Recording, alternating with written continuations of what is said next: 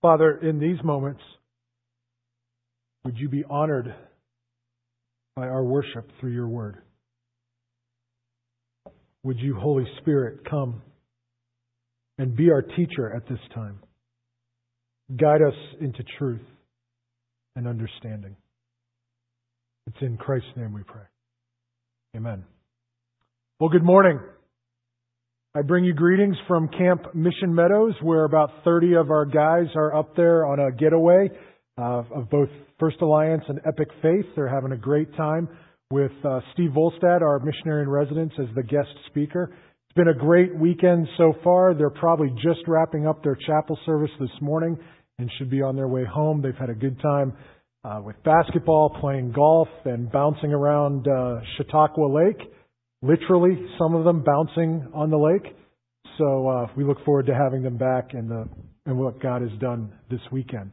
If you have your Bible, take it and turn with me to Romans chapter 8. We are picking up on this series called Overflow. Last week was the first week that we started it. It was the opening message in that series. And we looked at the whole idea of the person and the power of the Holy Spirit, which is the theme for this series. And what we looked at last week were some foundational assumptions that I won't go into today for time. But we also looked at the fact that there's a lot of misunderstanding, misconceptions, or bad theology, or something like that in our past and in some of our histories that give us an incomplete view on who the Holy Spirit is. And some of us, for the first time, maybe last week, even realized that the Holy Spirit was alive and active and living inside of us. As we've said yes to Christ, the Holy Spirit comes inside and lives in us, His person and His power. And so we looked at what that meant for us, and we looked at the idea that God's desire for every one of us is not that we would just have eternity secured, but that we would also live life here and now until we get to eternity, that we would live life here and now to the fullest measure, abundant life, an overflowing life, a life that has the richness and the grace and the goodness of God overflowing in all of us. We believe that the person and the power of the Holy Spirit is important to understand. We believe that God wants to give us that life that is overflowing with His goodness. We understand that there is abundant life to be had. And we understand that if we would really tap into the presence and the power of the Holy Spirit, we would live that abundant life. Now, last week someone asked me if I was going to give some steps or a process of how to realize the power of the Holy Spirit in our lives. And I said, relax, it's coming. I'll get you the steps. I'll get you a process. It's coming. I said, I can't give it to you all at once or you won't come back. So we got to keep it short and let you come back. But as I thought more about that, I thought of how very true it is that a lot of us are I lost my train of thought. A lot of us are linear thinkers. That's what I was thinking. A lot of us are linear thinkers. We think in sequence. We think in patterns. We think in steps. Give me the steps to understand what you're talking about. We live with compartments. We live with organizational boxes in our mind. That's how we see the world. That's the way I am. I think in process. I think in sequence. Give me step 1. Give me step 2. What is step 3? I realize that some of us are linear as we think that way. And the flip side of that is that some of us are more abstract thinkers. We're more free flowing. We don't really care if we have to do step 1, 2, 3, and 4 in a sequence. As long as we know that 1, 2, 3, and 4 are there, we'll just do it any time. We'll just understand the process and live with that kind of understanding. A lot of us are more free flowing in our thinking. So as I think about the steps that we can take to understand and realize the power of the Holy Spirit and His presence in our lives, rest assured, in the weeks ahead, I will give some steps of a process and things like that, and I'll give you some other resources to understand and hold on to. But as we walk up to that point, much of what we will look at is less about steps in a process and more about beliefs and attitudes and understandings of how to allow the Holy Spirit access to our lives. For instance, today it's about choices. In Romans chapter 8 that you have open before you, Paul talks about choices. We're going to look at verse 5 and the verses that follow, but I would encourage you to take time today to stop and read all of chapter 8.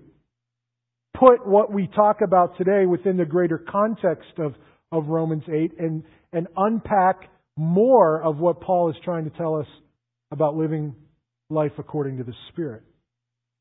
But in these passages, he really talks about choices. We all have them. We all make them. And here Paul indicates that those who are truly followers of Christ, those who have said yes to Him, those who are truly followers of Christ will be led by the Holy Spirit in their life. This not only includes the choices that we make, but it also includes how we make those choices. If it is true that Christ is our Savior and our Lord, then the choices that we make will reflect that fact. How we make our choices will reflect the fact that Christ is Savior and Lord. C.E.B. Cranfield writes this: "The daily, hourly putting to death of the scheming and enterprises of the sinful flesh by means of the Spirit is a matter of being led, directed, impelled, and controlled by the Spirit." But it's our choice. We either engage with the Spirit and are led and driven by the Spirit, or we disengage from the Holy Spirit and we are led and driven and controlled and moved by the fleshly desires and the human desires that are within us. Now, until we come to that point where we say yes to Christ and have our eternity secured and the Holy Spirit living within us, we're all under the influence of what we call the sinful desire, the fleshly desire, the human desire. But the challenge and the battle that rages within us, that the Holy Spirit moves within us and wants to form within us, is that we would say no to the flesh and we would say yes to the Spirit. And we would be living under the control of the Spirit. We either engage with the Spirit or we disengage and we live by the flesh. There's no other way. There are no other options. There's not a third choice that's benign. Those are our two choices. We don't get to simply drift through life. None of us drift through life. The reality is we are controlled in life. We either allow the sinful fleshly nature to control us, or we allow the Spirit of God to control us in our life. We don't just sit back. We are driven and we are controlled by someone or by something. Look at verses 5 through 8. Paul says this: "Those who live according to the sinful nature have their minds set on what that nature desires. But those who live in accordance with the Spirit have their minds set on what the Spirit desires. The mind of sinful man is death, but the mind controlled by the Spirit is life and peace. The sinful mind is hostile to God. It does not submit to God's law, nor can it do so. Those controlled by the sinful nature cannot please God." Here Paul shows the difference between what it means to be a Christ follower and one who has not yet made that choice. It's a distinction that Paul writes about. You are either a Christ follower, we have either said yes to Christ, or we are not. We are either driven and led and controlled by the Spirit, or we are not. We are driven and led and controlled by the sinful nature, the fleshly nature that is within all of us. And when Paul writes that we have set our minds, that we have our minds set, either on the sinful nature or on the Spirit, the idea is that of allowing the direction of our lives to be determined. That idea, that word, to have our mind set, means to have the direction of our lives determined. Another way of saying it is this: we take sides. We have the choice. We either come to Christ and say yes and have the Holy Spirit living in our lives and have the course of our life determined by the Holy Spirit, or we say no to Christ or not yet to Christ and have the course of our life controlled and determined by the sinful nature. Those are our options. Those are our choices. And Paul says if you are a Christian, those who call themselves Christ followers, you are to be led and controlled by the Spirit. The end result is clear. Run it to its natural end. Run that picture to its natural conclusion. And the end result is clear, that the fruit of our choices will be death if we live according to the sinful nature, never saying yes to Christ. Or the end of the road will be life and peace with God because we have said yes and we are led and driven by the Spirit. Paul then turns his attention to the church and he says this: you, however, are controlled not by the sinful nature, but by the Spirit. Paul takes a shift, and it's no longer is he writing about the two distinctions, the two challenges that are, the two decisions that are out there, the two pictures of either being a Christ follower or not. He shifts his attention and he speaks directly to those who have said yes. Those of us who are Christians, those of us who have asked Christ to be the leader and the forgiver of our sins, the leader of our life, he turns his attention to the church, and now he writes to all of you and all of us together, and he says, you, however, are controlled not by the sinful nature, but by the Spirit, if the Spirit of God lives in you. And if anyone does not have the Spirit of Christ, he does not belong to Christ. But if Christ is in you, your body is dead because of sin, yet your spirit is alive because of righteousness. See, Paul paints a sharp contrast in character and behavior for those who are in the church. For all of you, for all of us who call ourselves Christian, Paul draws a sharp contrast between the life that is to be lived outside of faith and the life that is to be lived inside of faith. The Holy Spirit resides within us, and so then we are to be controlled by the Spirit. Or at least we're supposed to be. I can imagine that many of us, at any given moment, on any given day, don't feel like we're being controlled by the Holy Spirit. Any number of things can happen in the course of a day where we would respond and react in a way that would cause some to seriously question our claim as a Christian. Right? Have you ever experienced that? Are you willing to be honest this morning and say, you know what, there are just moments in my life, if you took a snapshot of this particular moment, you would raise your eyebrows and say, are you sure you're a Christian? I see the way you all drive. When you cut me off in traffic, boy, if you had a snapshot of that moment. It's like it's your mission in life, right? To test the faith of other people. Or some of you do your grocery shopping at Erie County Farms. Now, from what I understand, boy, you better buckle up before you get in there. Because it's a test of your faith when you walk through there and experience that. I've never been there. I'm not going there. You are more man and woman than I am to go shopping there. You know, I had this experience this week as well. It was Thursday night. It was about probably 11:30 at night, and Hines Ward dropped a pass. Actually, he fumbled, which was much worse. And it was a moment of crisis in my faith. As I slammed my hands against the floor, hoping not to break them. It was a snapshot, a moment. I don't know what was being filtered in my mind, but it was filtered.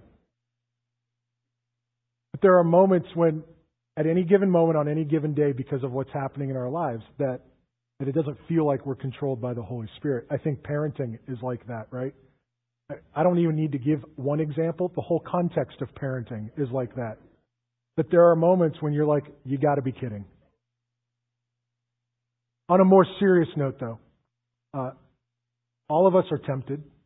All of us are tested in ways that really make us wrestle with this idea of being controlled by the Holy Spirit. Does the Holy Spirit really control our lives? Or is it just good Bible reading? Is it true? Is it accurate? Is that what can be said about us?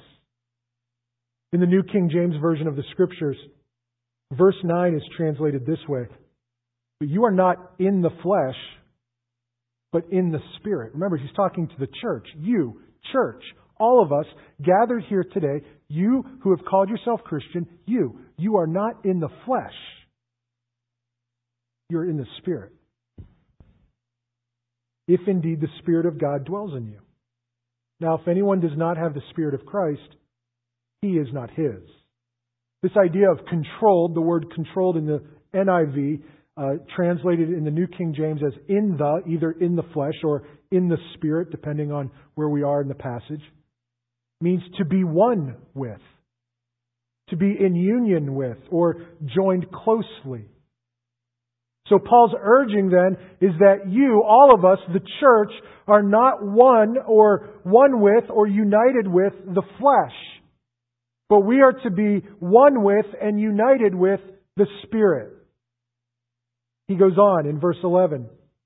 "And if the Spirit of Him who raised Jesus from the dead is living in you, He who raised Christ from the dead will also give life to your mortal bodies through His Spirit who lives in you." Verse 12, it wasn't part of our scripture reading this morning, but we're going to keep going. We're going to go 12 through 15. Verse 12, "Therefore," shift, major emphasis here, "therefore, brothers." He's still talking to the church. You, brothers, we have an obligation. But it is not to the sinful nature to live according to it. For if you live according to the sinful nature, you will die. But if by the Spirit you put to death the misdeeds of the body, you will live. As I looked at that passage this week, that word obligation just jumped out at me. And I couldn't get away from that word. Therefore, brothers, sisters in Christ, you have an obligation. That word obligation is actually better translated debtor. You are a debtor. Think about the debt that you owe on your home or on your car. You are one who is in debt. You are under an obligation to render payment to the company that truly owns your house or your car. You are under an obligation as a debtor to render payment. Maybe it's monthly, maybe it's twice a month, depending on how you've set it up. To render payment. You have an obligation to the bank to pay that debt. But since the Spirit is in you, watch this now. Since the Spirit is in you, you are no longer under obligation to the sinful nature. You don't owe the sinful nature anything. Because you've said yes to Christ and the Holy Spirit now resides in you, His person, His presence, and His power living within you to help you make the right choice, to be controlled and guided in the way of the Spirit. Because of that, you are no longer under the obligation to make a payment, to render payment to sin. We don't have to live this way. We don't have to act that way. We don't have to live as the world lives when we are Christians, because we are no longer under that obligation. We do not render payment to sin. We are under obligation. We render payment. We give all that we are, all of who we are, to the Spirit, to Christ, to God. Just because it's part of the human, fleshly, sinful nature to lie does not mean we are obligated to lie. We are no longer obligated, under obligation to render payment to be a liar. Just because it is the human, fleshly nature to steal does not mean that we are obligated to steal. Just because it is the human nature to be intoxicated does not mean we render payment and we are obligated to drink to excess and be intoxicated. Just because it is under the sinful nature's desire to sleep around does not mean that we are obligated to sleep around. We do not render payment to sin. Just because it is the sinful, natural way of life to be led into experimental drugs and to get stoned and live life in a fog does not mean that we render payment to that lifestyle. We are not obligated to live that way. I don't have to live that way. I have an obligation to live according to the Spirit. That's where our obligation is. That's where we render payment. We render our payment to the Holy Spirit and to God. And we ask God through His Spirit to come and to live within us and to dwell within us and to give us power. Christ paid both the eternal and the temporal price of your debt. When we said yes to Christ, He not only paid the debt for eternity, He paid your debt for here and now, today. You are not under obligation to live according to the sinful nature. In fact, Paul implies you have an obligation to the Spirit and to live a life that is led and controlled by Him. Are we tempted? Yes. Every day we are tempted and lured by sin. Are we obligated to give into it? Absolutely not. The Spirit in you, His presence, gives you the power to stop. The Holy Spirit in you, His presence and His power gives you the opportunity to say no, to back away, to resist, and not live that life anymore. And so forming within us is this battle. Forming within each person, there's a battle that takes place moment by moment and day by day. And the question is this: will we be led and directed by the Holy Spirit, or will we be led and directed by ourselves, by the determination of the sinful nature? To whom or to what will we give our allegiance? Paul seems to indicate that for the Christian, the matter is already settled. Our allegiance is to God and to the Spirit. And so the Spirit is within us, and we are controlled then by the Spirit. Ideally, that's how life should be. But the reality is that for many of us, we wrestle with this. Day in and day out, we wrestle with giving control away from, taking control away from our sinful nature and giving full control to the Spirit. We wrestle with having the course of our lives determined by sin or the Spirit. It's a daily battle that we wrestle with. And there are times when we lose that battle and we live below the standard that God has set for us. Every time we lose that battle, every time the Spirit does not have control in our lives, we live below our means. We live below the standard that God has set for us.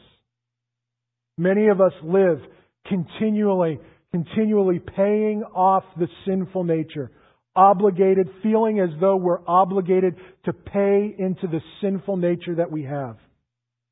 We come to church on Sunday and we do our Sunday thing, but then the rest of the week we feel as though we're obligated to sin. I can't help it, I guess. It's my sinful nature. It's natural. The natural man within me wants to lie, wants to cheat, wants to steal, wants to get drunk, wants to get stoned, wants to sleep around. And so those are the things I do. I guess I can't help it. Because that's the natural thing. But we don't understand. The Holy Spirit lives within us to give us power, and He is the agent that gives us the power and the strength to say, even though I am tempted to do those things, I will say no, and I will stop. And I have chosen to set the course of my life in a different direction. I have given power, I have given control to the Spirit. It's a daily battle. But many of us live paying off the obligation to the sinful nature. Many of us dance with sin instead of dancing with the Spirit. But the contrast in living is so clear. We are to put to death the misdeeds of the body. And the only way we can do this is through the person and the power of the Spirit. Watch what Paul writes. But if by the Spirit you put to death the misdeeds of the body, you will live. The power of the Holy Spirit in our lives is the only way to destroy the misdeeds of the body. Every time we try in our strength, in our power, I know how to fix it.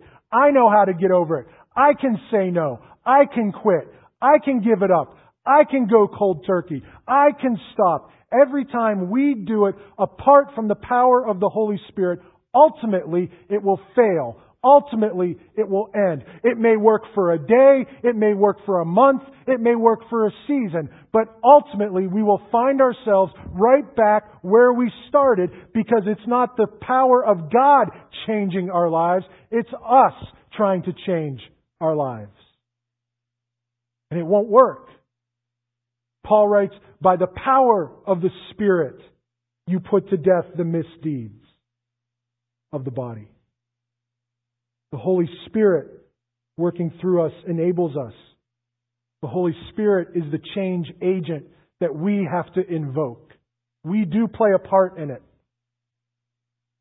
Don't misunderstand what I'm saying. We do play a part in it. But we need to understand that our part is only empowered by the Holy Spirit. That is the only way true change will happen in our hearts and in our lives. And I know that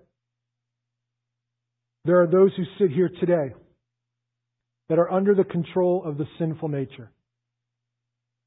And you understand the bondage and the constraint of that nature. You understand how hard it is to break free. You understand how difficult each day is. Some of you are sitting here today, and you're wishing, and you're hoping, and you're begging, pleading with God that something in your life would change. That something in your life would resolve. That something, please, God, please, let this break free in my life. But the problem is, our hopes and our dreams and our pleading are powerless unless we give ourselves completely under the control, found in union with the Holy Spirit. He says in verse 14, because all of that is true, because those who are led by the Spirit of God are sons of God. For you did not receive a spirit that makes you a slave again to fear, but you received a spirit, the spirit of sonship. Now, I can't explain to you the physics or the metaphysics or the supernatural elements that go into the Holy Spirit giving us power to resist temptation, to stop living according to the flesh and to start living according to the Spirit. I don't completely understand how it works myself. I just know this, that when I say yes to the Holy Spirit, He gives me power, and I can stop. I can resist. I don't have to live like that any longer. I don't have to pay the obligation, the debt to sin anymore. The only thing that I can think of, the only reason this works, the only reason that there is so much power available for us to stop living according to the flesh is this, that we are children of the King. We are children of the King. He has given you not only a spirit that brings you acceptance into the kingdom. We don't get to enter the kingdom as a visitor on a visitor's pass. We enter the kingdom and the Holy Spirit lives in us and we are seen as children of the King. And the King will give you power, and the King will give you strength, and the King will rise up within you and take ownership of you and say, you can stop, because it's not by your strength or by your might, it's by the strength and the might of the Holy Spirit of God, whom you are a child of. And you can stop, and you can change, and you can live life to the full, and you can live in this overflow. If the Holy Spirit has control of your life. We are sons and we are daughters of God because the Spirit inside of us and our conduct and our behavior should reflect that, shouldn't it? Why should we live like the righteous live? Why should we put to death the sinful deeds? Why should we live according to the pattern of Scripture? Because that's who we are. When the Spirit is inside of us, we are children of God. We should reflect the character and the nature of God. It has absolutely nothing to do with being a holy roller. Oh, that's that holy roller church. They think they're better than everybody else. It has absolutely nothing to do with that. It has absolutely nothing to do with being marked as intolerant. It has absolutely nothing to do with being marked as being out of touch with the reality of culture and the world that we live in. It has nothing to do with that. It has nothing to do with being compared to somebody else. It has nothing to do with comparing my righteousness, my goodness compared to somebody else's. That's wrong. It has everything to do with the fact that we are children of the King. I live this way because I'm a child of the King. For crying out loud, we are children of the King. Let's start living like it. Let's surrender to the power of the Holy Spirit in us. He has made us alive for eternity. Let's start living like it now.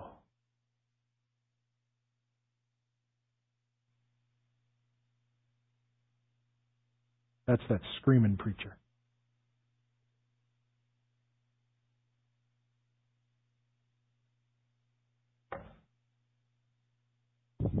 Why are we so passionate about this?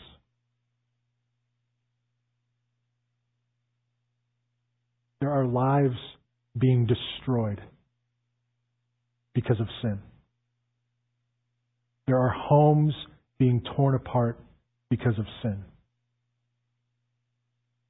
I think if you would survey the pastoral staff, we would tell you, we hear stories of what is going on in the lives of people that are heartbreaking. Because they have set the course of their life to the direction of the sinful nature. Why are we so passionate about this? Because God wants more for your life. God wants so much more for your life. We believe, and I believe the elders of this church believe, God wants more for this church. But do you understand the reality of the fact that nothing greater will happen in this church under God's power until it happens in your life? It starts with us. Why are we passionate about this? Because parents weep for children. Because husbands and wives are in conflict, in turmoil. Because children are lost. Homes are broken. The single feels abandoned and helpless. And we're sitting on the answer. The Holy Spirit. For those who call ourselves Christian, the Holy Spirit lives in you and is asking you, unleash the power. Ask me to take over. Ask me to have control. Ask me to do the impossible. It's not something supernatural that we're looking for. We're not looking to go outside and fly cars off the church parking lot by the power of the Holy Spirit. That's not what we're talking about. You want to know what we're talking about? We're talking about moms and dads who come back together because they didn't quit.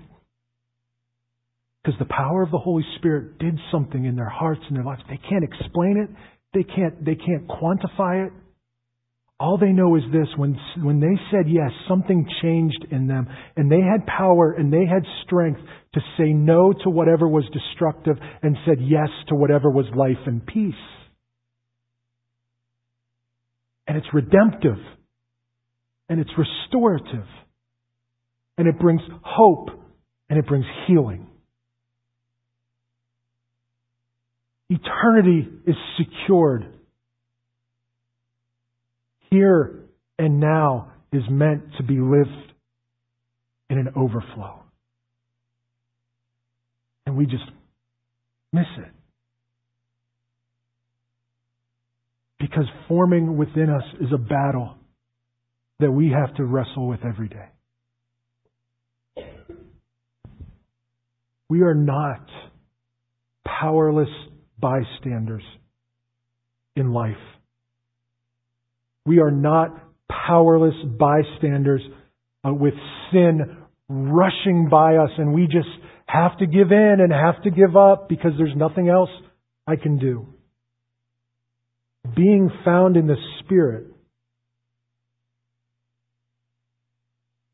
means that there is a constraint available to us that is even stronger than the lure of sin.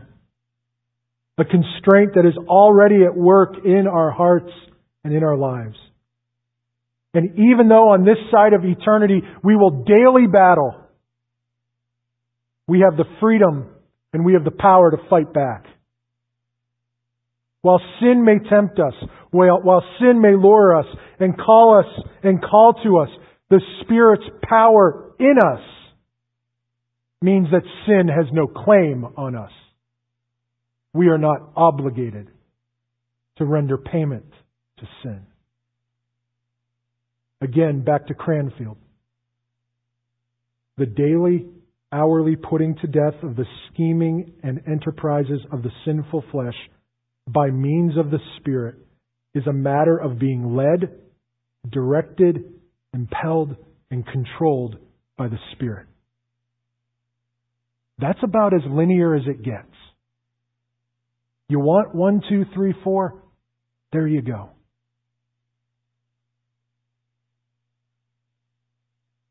Holy Spirit, give me the strength to say no when I need to say no. And give me the strength to say yes when I need to say yes. When we do, the Holy Spirit takes our characteristics, our dispositions, and temperaments and guides us in a new direction, writes Lewis Smedes. When we say yes, the course of our life is now fixed and determined by the will and the power of the Spirit. Think about what's at stake. The course of my life is fixed and directed and determined by that which or by whom I give power and control to.